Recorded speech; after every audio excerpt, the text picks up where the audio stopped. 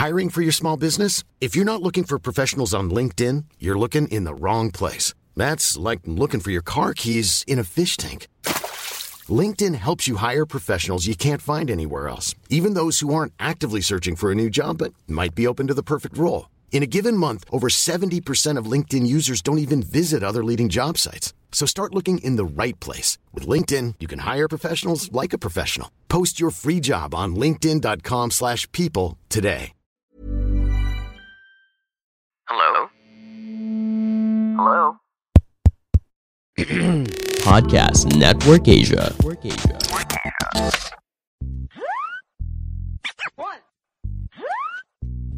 two, three.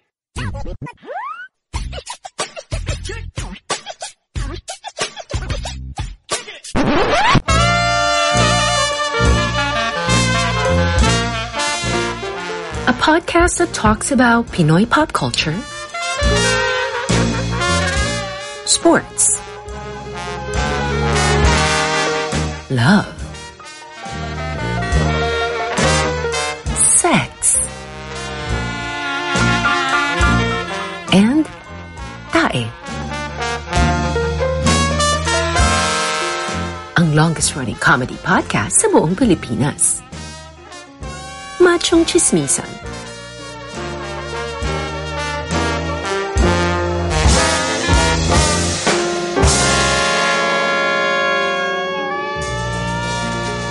Mahalagang paalala, ang machong chismisan ay hindi gamot at hindi dapat gamiting gamot sa anumang uri ng sakit.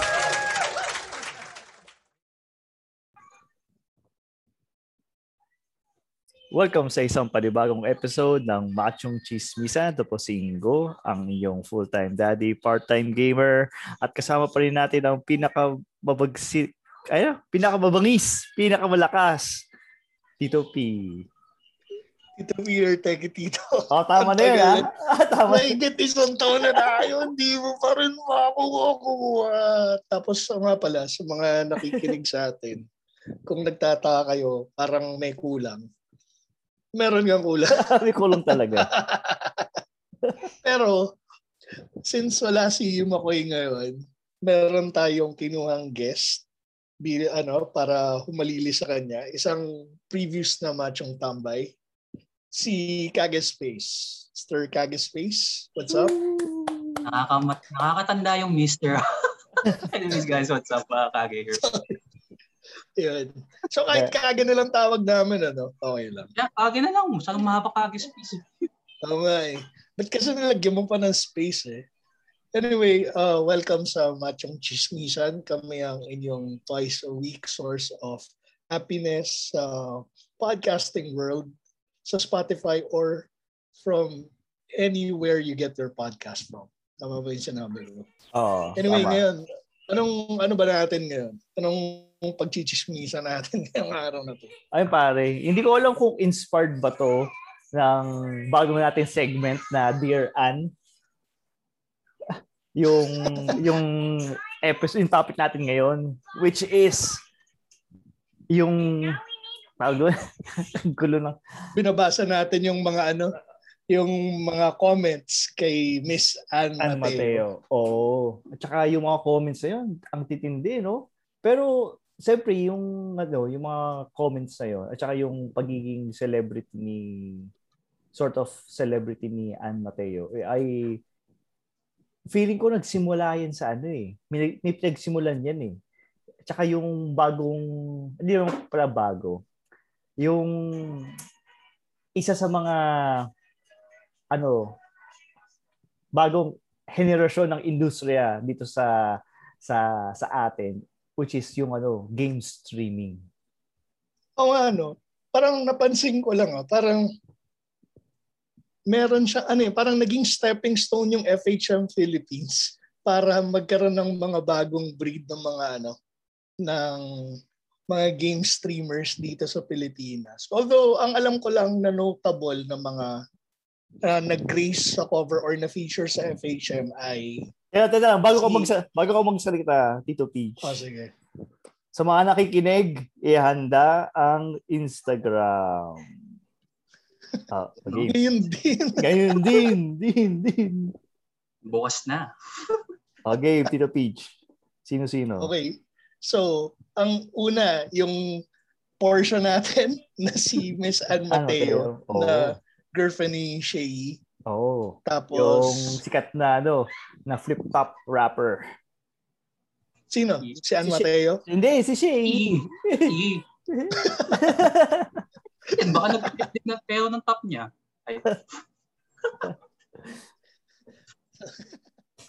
Sandali. Wala yun.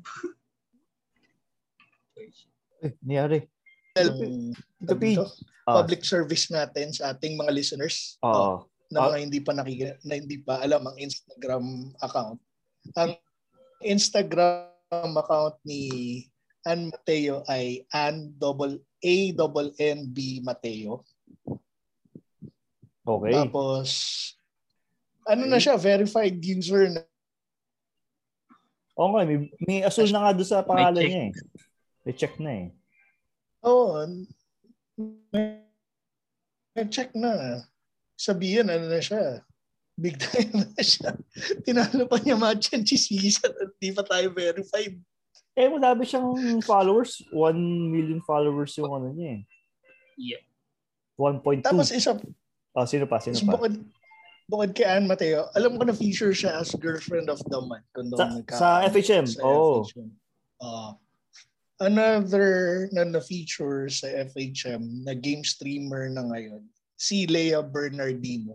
Ang account niya is Leia, LHEA Bernardino.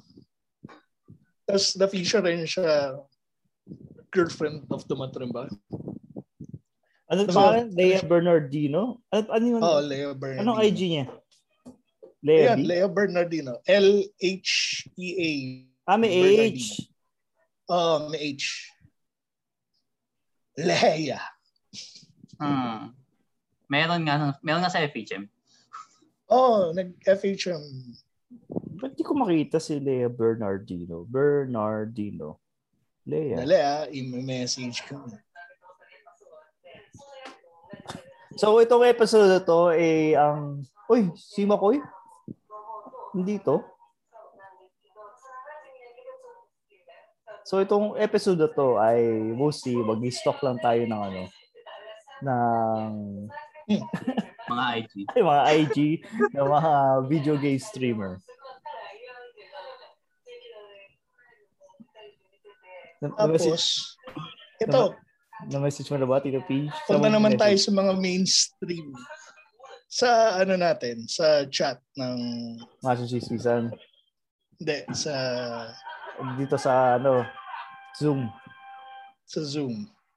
Okay, initay ko lang yun mo. Tsaka ng spelling ng Leia na yan. Yan nga. Okay. Tama naman may H lang sa gitna. Yun nga eh. Si Leia Bernardino. Okay, sige. Tapos, Myrtle Sarosa. Although nag-start siya sa cosplayer. Sa PBB. Ito ba yung same Myrtle na na inaano ni Makoy? Ay, ni Nong Noni.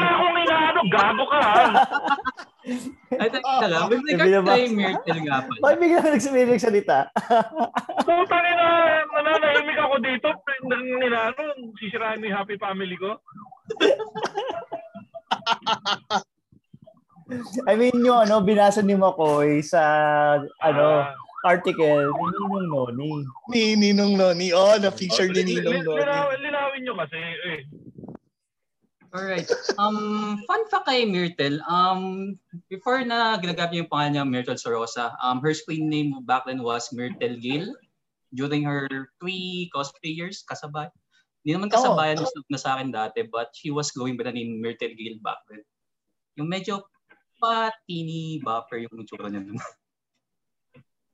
Mukhang lahat naman sila mukhang pang teeny bopper eh. Slight. Hindi pa siya ganun kapit yung damit na pictures. Yeah, follow ko nga to. Tapos, si Myrtle. Pero yung ano nila, sorry, bumitaw ako. Yung okay lang.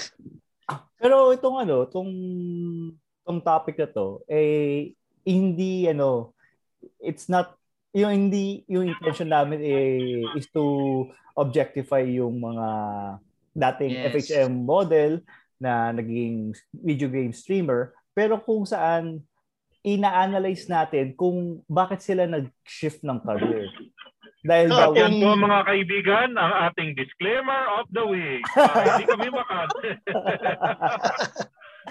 Dahil saka kung another thing na i-discuss natin is maganda ba yung naidulot ng pag-shift nila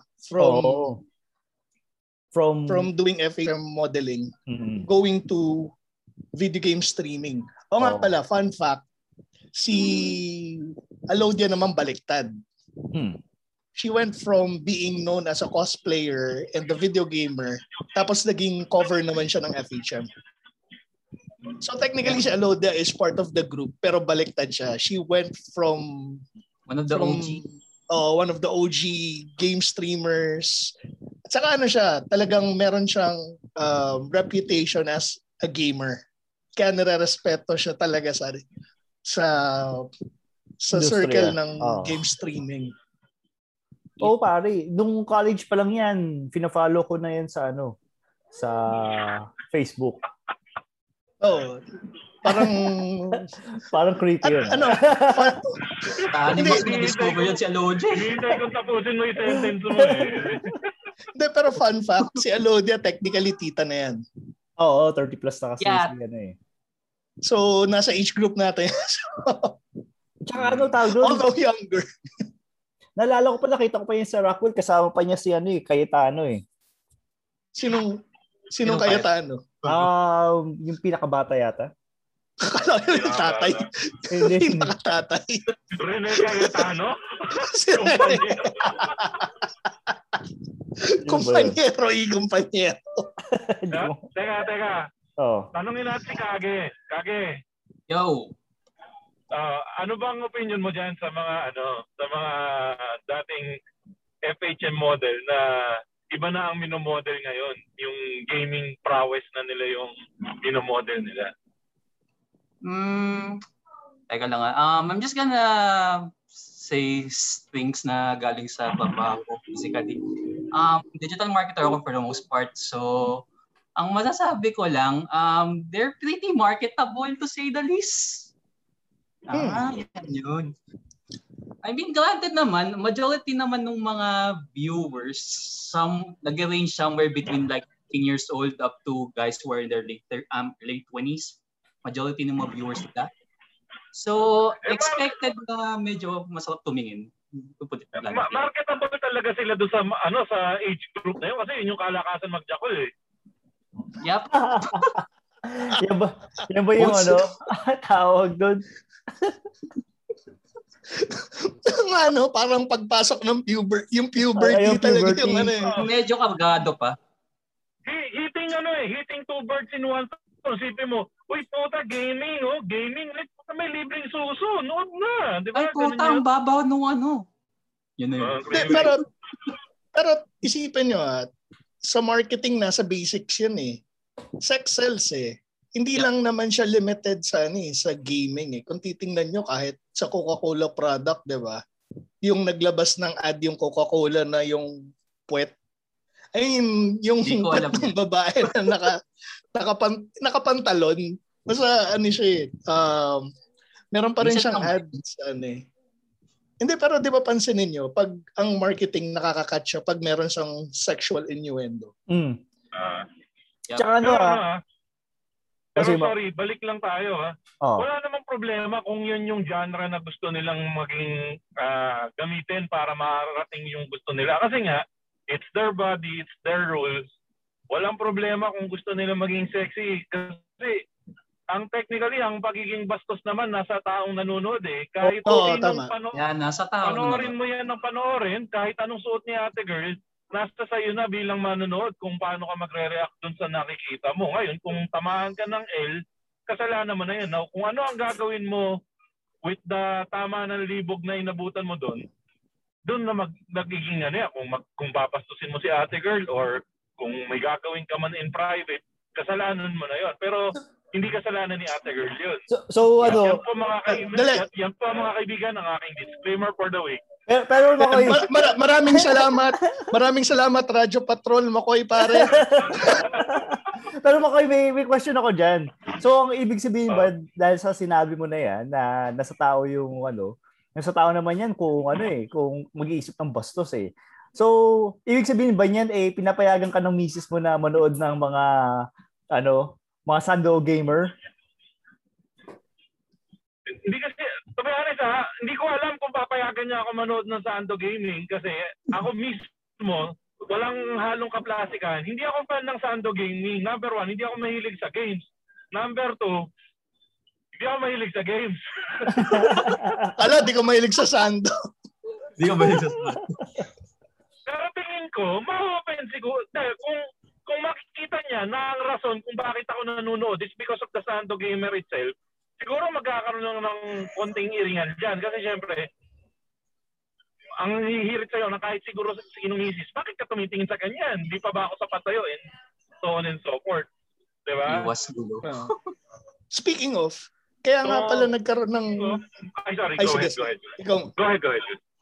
Sa totoo lang, nagkaroon ng backlash sa Sando Gaming back in 2019, kung doon nagkakamali. Kasi 2019 yung nag-start magsimula yung tinatawag na Sando Gang. Hindi ko alam kung kanino siya nag-originate, pero alam ko isa sa mga tinawag na Sando Gang, si Biancake. Tama ba ako, Kage? Biancake, mga allegedly, Biancake, Ann Mateo, sino pa ba? Basta, yun sila yung mga notable. And it's just yung mga medyo na bad trip lang naman dyan is that guys who are just starting up na parang gusto magpasok sa space. Problema lang, majority ng mga tao namamagnet sa kanila. Hindi. Kasi... Biancake? Anong IG yan? Biancake. Isipin mo, Bianca, pero lagyan mo ng yung gawin mong cake. So, Bianca Place. Okay, sige. Sorry, continue. Yun. Kasi... Hindi, pero... Ano spelling? Before you continue, ano spelling? Bianca, tapos cake, tas place. One word, Bianca, cake, place. Tapos, okay. So, hindi kasi, kung tutuusin... Capital B? Hindi, kaya small caps. Kung tutuusin naman kasi, genius move yun para sa kanila. Kasi, kung titingnan mo, yung gaming... Sino ba ang target mo? Sino ba ang target demographic ng mga gamers? Adolescent. 12 to 25 years old. Adolescent. Yung mga tito na... yung mga laging nakatambay sa Facebook, gano'n. Mga lurker. Mga tito gamers. Mga tito na pangalan, Ingo. Part-time... Full-time gamer, part-time daddy. Hindi, tapos karamihan lalaki. So, basically, pag pumasok ka dun sa space na yun, mahahatak mo talaga sila. Kasi, syempre, isipin nyo panahon natin, ito, Tito Ira, tayo, Ingo. Naalala nyo pag naglalaro tayo ng Counter-Strike nung panahon natin? Oo. Gaano karami yung mga babae na nakakasabay mo maglaro? Bilang na bilang, di ba? Oo, maswerte na yung kapag may nakasabay kang isa. Tapos minsan pogi. May makasabay ka na isa, tama. Minsan pogi pa. Kasi, I mean... Hindi tayo talo. Hindi talo, di ba? I mean, walang discrimination. Yun naman talaga yung katotohanan. Diba? Kasi, di ba, lalo na sa engineering, yun yung mga nahatak mo eh. Yung mga classmate na di ba? Tara, laro tayo. Oo, hindi kahit yung mga yung mga classmate mo na butch.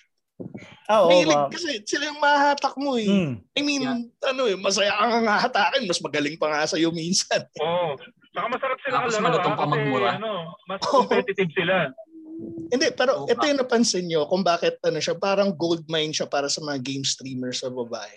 Kasi napansin nyo nung panahon natin, pag meron isang chick na naglalaro ng Counter-Strike, tapos pag nalaman na naglalaro at meron siyang laro, nagkakagulo yung mga lalaki, di ba? Yeah, parang tawag dito. Yung blue light na dinadapuan ng mga gamu-gamot. Forgot ko ng tawag dun. Basta parang ganun yun. Hindi kasi ito. Parang, ito ikwento ko lang. Si Doc, dati sumasali sa tournament ng Counter-Strike yun. Nung nalaman ko yun, kumbaga sa akin parang plus points yun eh. So, di ba, yung parang, kaya nga di ba si Alodia, kaya siya patok na patok sa sa mga kalalakihan. Hindi lang dahil dun sa looks, kundi mensura na siya, at the same time, legit gamer siya.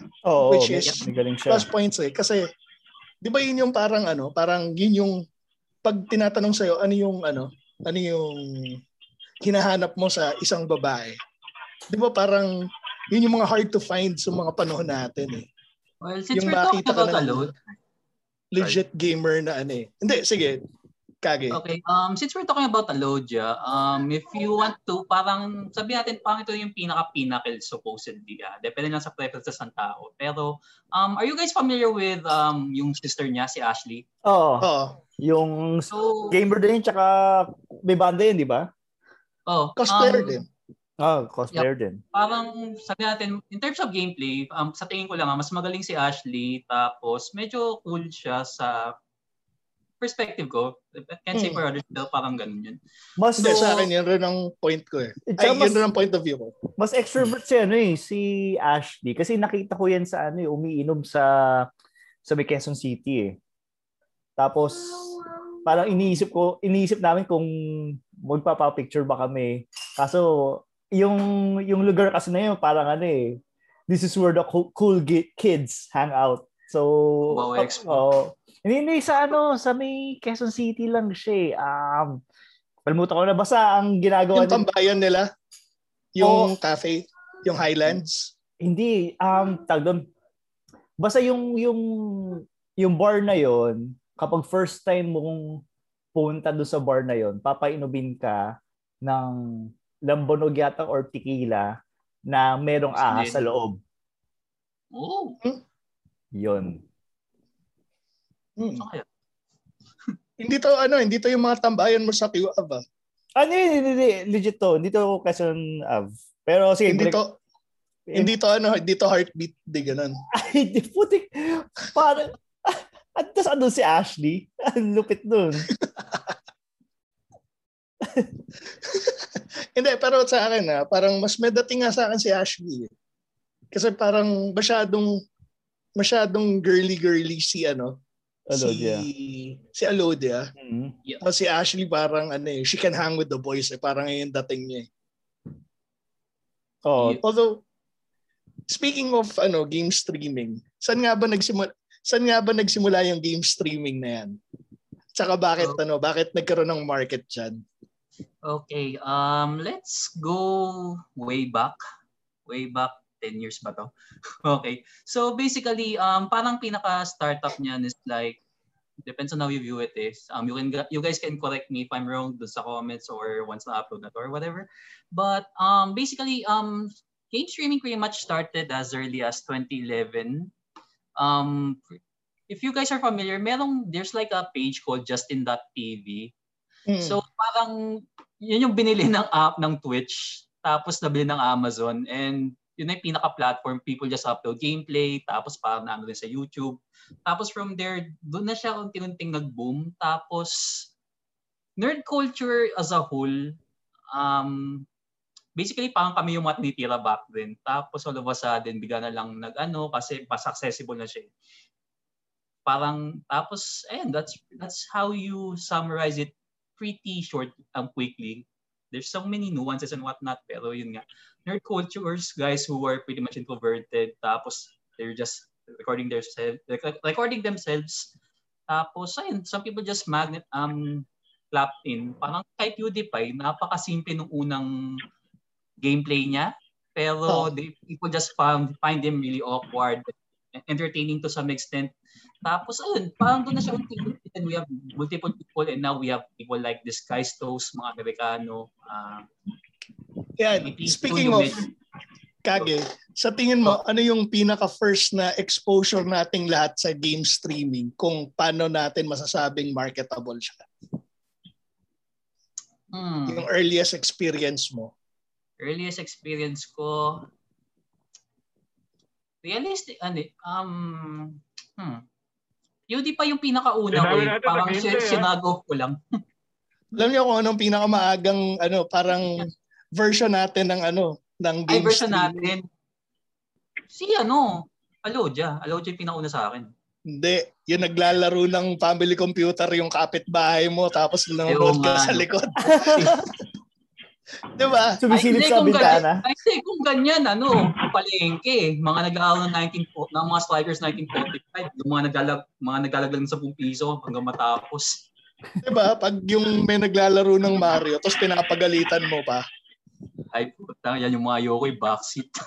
Yung tatalon, tapos tanga mo naman, nahulog ka dun sa butas. Alam mo nga, tumapit ka dyan.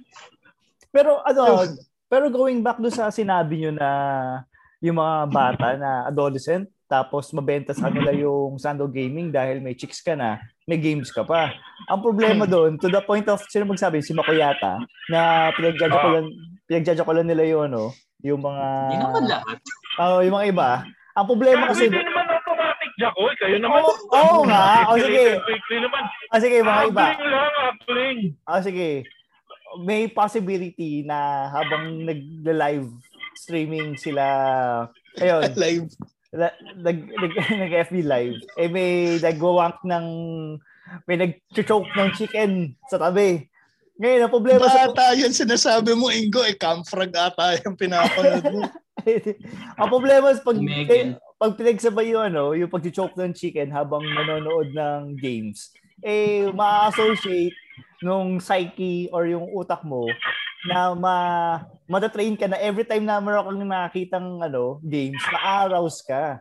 Hindi dahil sa streamer, dahil sumasabay yung game stream tsaka yung pag-choke mo ng chicken, ayun, mapuprogram ka na ganun. Kaya sa mga sorry Ingo, it's the other way around. Pag nakakita ka naman ng babae suso ng babae, mas gaganahan ka maglaro. Pwede. Malay natin, baka kasama sa team pag mga CSGO na Singit o Valorant, syempre magbibigyan yan. Pwede. Kung malaman. Tanong ko lang sa inyo, sustainable ba siya? As a business model or as a gimmick para sa game streamer? When you say sustainable, anong definition mo ng sustainable? Yung pag-maintain mo ng subscribers, yung entertainment value. Siguro same lang din yun ng pag-artista. Pero mas mabilis yung shelf life ng mga video game streamer . Kasi siya para siyang artista na may shelf life ng model. Kasi ayun. Tingin ko it depends kung makakapag-evolve siya . Tingnan nyo si Alodia, kahit pa paano nakapag-evolve pa rin siya kasi nga nakapag-convert siya into vlogs, into other media. Pero kung ikaw Sando gamer ka and ang flavor mo lang talaga is Sando gaming, paano pag nawala na yung looks mo? Sino pang manunood sa'yo? Yeah, exactly. Hindi, kaya yun nga yun . Parang sa mga vloggers sa YouTube, basic lang naman kaya sinasabi ko rin hindi rin pwedeng magalit yung mga geeks, yung mga legit na geeks na naagawan sila ng audience ng Sando Gang. Kasi at the end of the day, content is king. Basically yung Sando Gang, ginagamit lang nila yung Sando para maghatak ng audience. Pero kung gusto nila ma-maintain yung audience nila, yung content pa rin na magdadala. Also, another fun fact about dun sa mga apat na dun sa dating FHM models na nabanggit natin.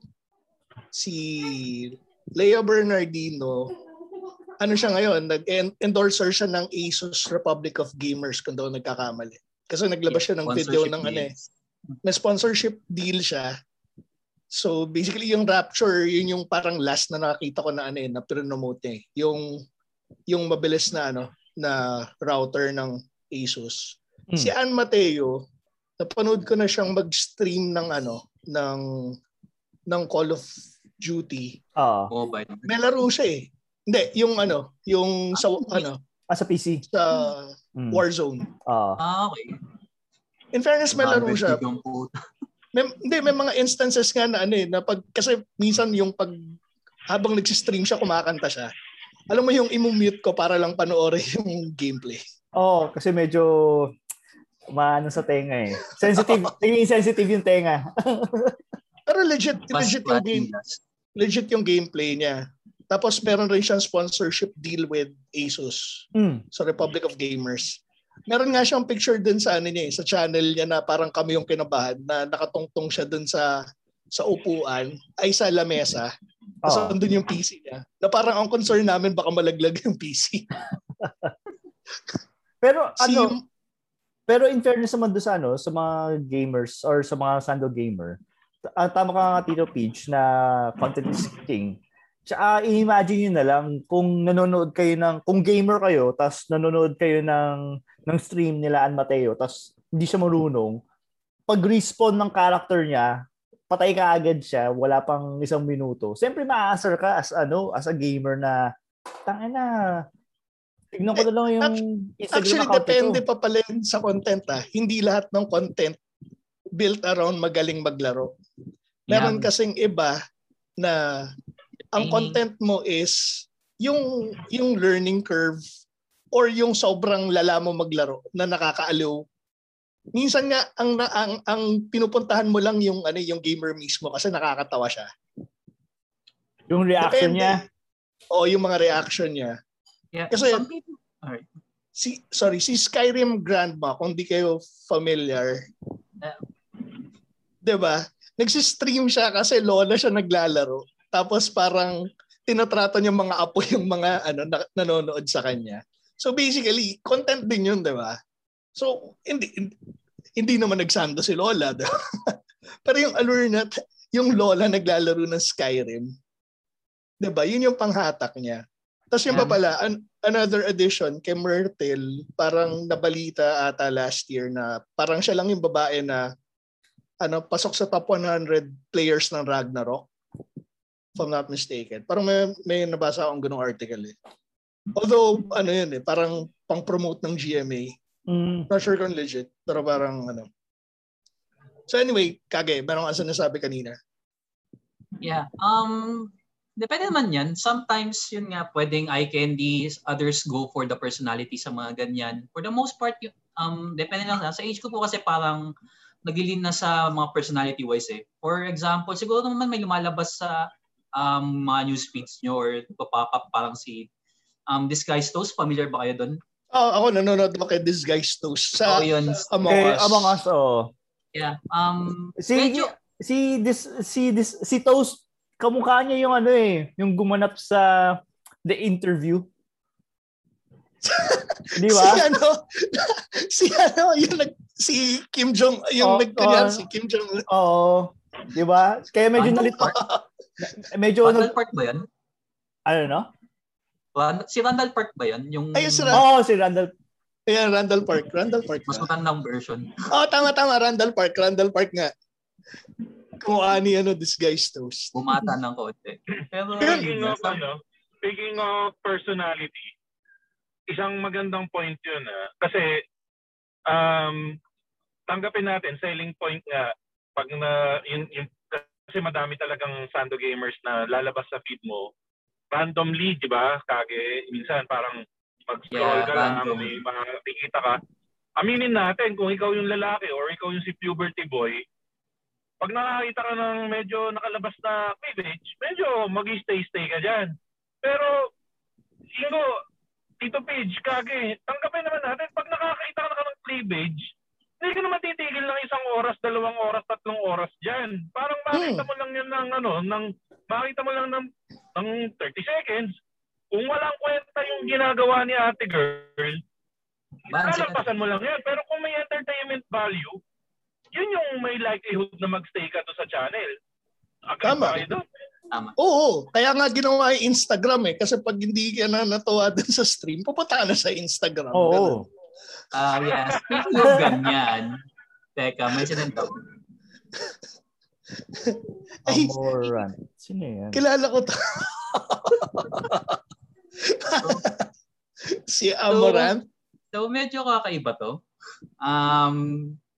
One day, galing lumabas sa suggested ko yan sa YouTube for some odd reason. Tapos, valid yung content niya. Oh, wow. Some odd reason. From some odd reason, bigla na siya sumalpot. Tapos, kakaiba yung content niya eh. So, since we're talking about video gaming and streaming in general, medyo parang oddball to out of the bunch. Like, very recent lang tong supposed meta na to. So, hot tub streaming yung ginagawa niya. Pakita ko kay Makoy. Makoy, nakita mo ba? Actually, for some reason, lumabas siya sa ano ko. For some odd reason. For some odd reason, lumabas siya sa Twitter ko. Sa akin for some odd reason, nung sinearch ko sa IG ko, lumabas din siya. Naka-follow ka na ba? May OnlyFans yan, ha? Talaga? Oo, yun nga. Oo, meron. Ayon sa aming team na nag-imbestiga, pinalipad namin sa US para mag-research. Meron siyang OnlyFans. Dahil antindi, pinafollow siya ng isa kong kaibigan. Wala. Sa dahil, nagdadrive ba itong kaibigan mo na to? Ay, hindi. Gago.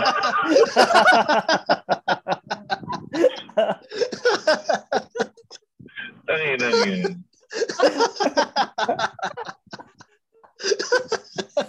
Nasa ka na ba, Makoy? Nasa ka banda? Ganyan eh. Sabi na, ang isda talaga nahuhuli sa Twitter account. Okay, iligtas mo muna ako, Ingo, ha? Pakilinaw lang na hindi ako yun. Hindi si Makoy yun. Ay, hindi si Makoy. Thank you. Hindi ba si ano to? Sorry. Hindi ba si ano to? Si Master Hans. Si Master Hans. Oo nga, tingnan Master Hans ko Naka-like na naman, Tingnan mo kung naka-like si Master Hans. Tapos, kung nilike yung Master Hans, susunod na si Chino Liao.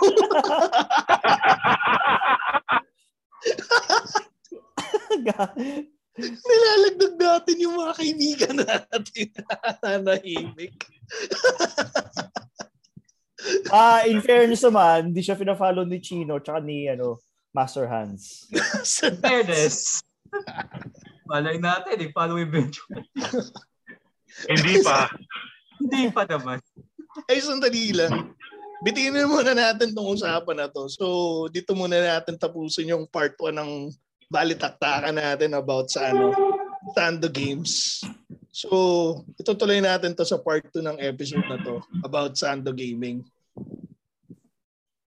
So, ang tawag dito? Ingo. Kaya mo yan. Sorry, may titignan ako kung sino nagpa-follow kay Ann Mateo. Sino? Di ko na sasabihin ko sino-sino. Baka mag-isa na lang ako. Pwede natin gawin natin portion. Sino-sino ang pa-follow kay Ann Mateo? Sino pa-follow? Ito, check na din ko. Ito rin. Diyan muna. Nagtatapos ang part 1 ng episode na to. Tuloy natin sa part 2 ng episode ng Machong Chismisan. Dahil ang tunay na macho. Chismoso. Bye-bye. Bye-bye. See you in part 2. This podcast is powered by Podmetrics, the only analytics you will ever need for your podcast. Sign up for free at podmetrics.co using our referral code MachongChismisan. Podmetrics, the easiest way to monetize your podcast. Bleep.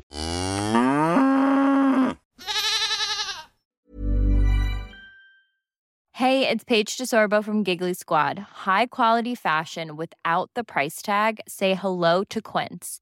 I'm snagging high-end essentials like cozy cashmere sweaters, sleek leather jackets, fine jewelry, and so much more. With Quince being 50 to 80% less than similar brands. And they partner with factories that prioritize safe, ethical, and responsible manufacturing. I love that. Luxury quality within reach. Go to quince.com/style to get free shipping and 365-day returns on your next order. Quince.com/style.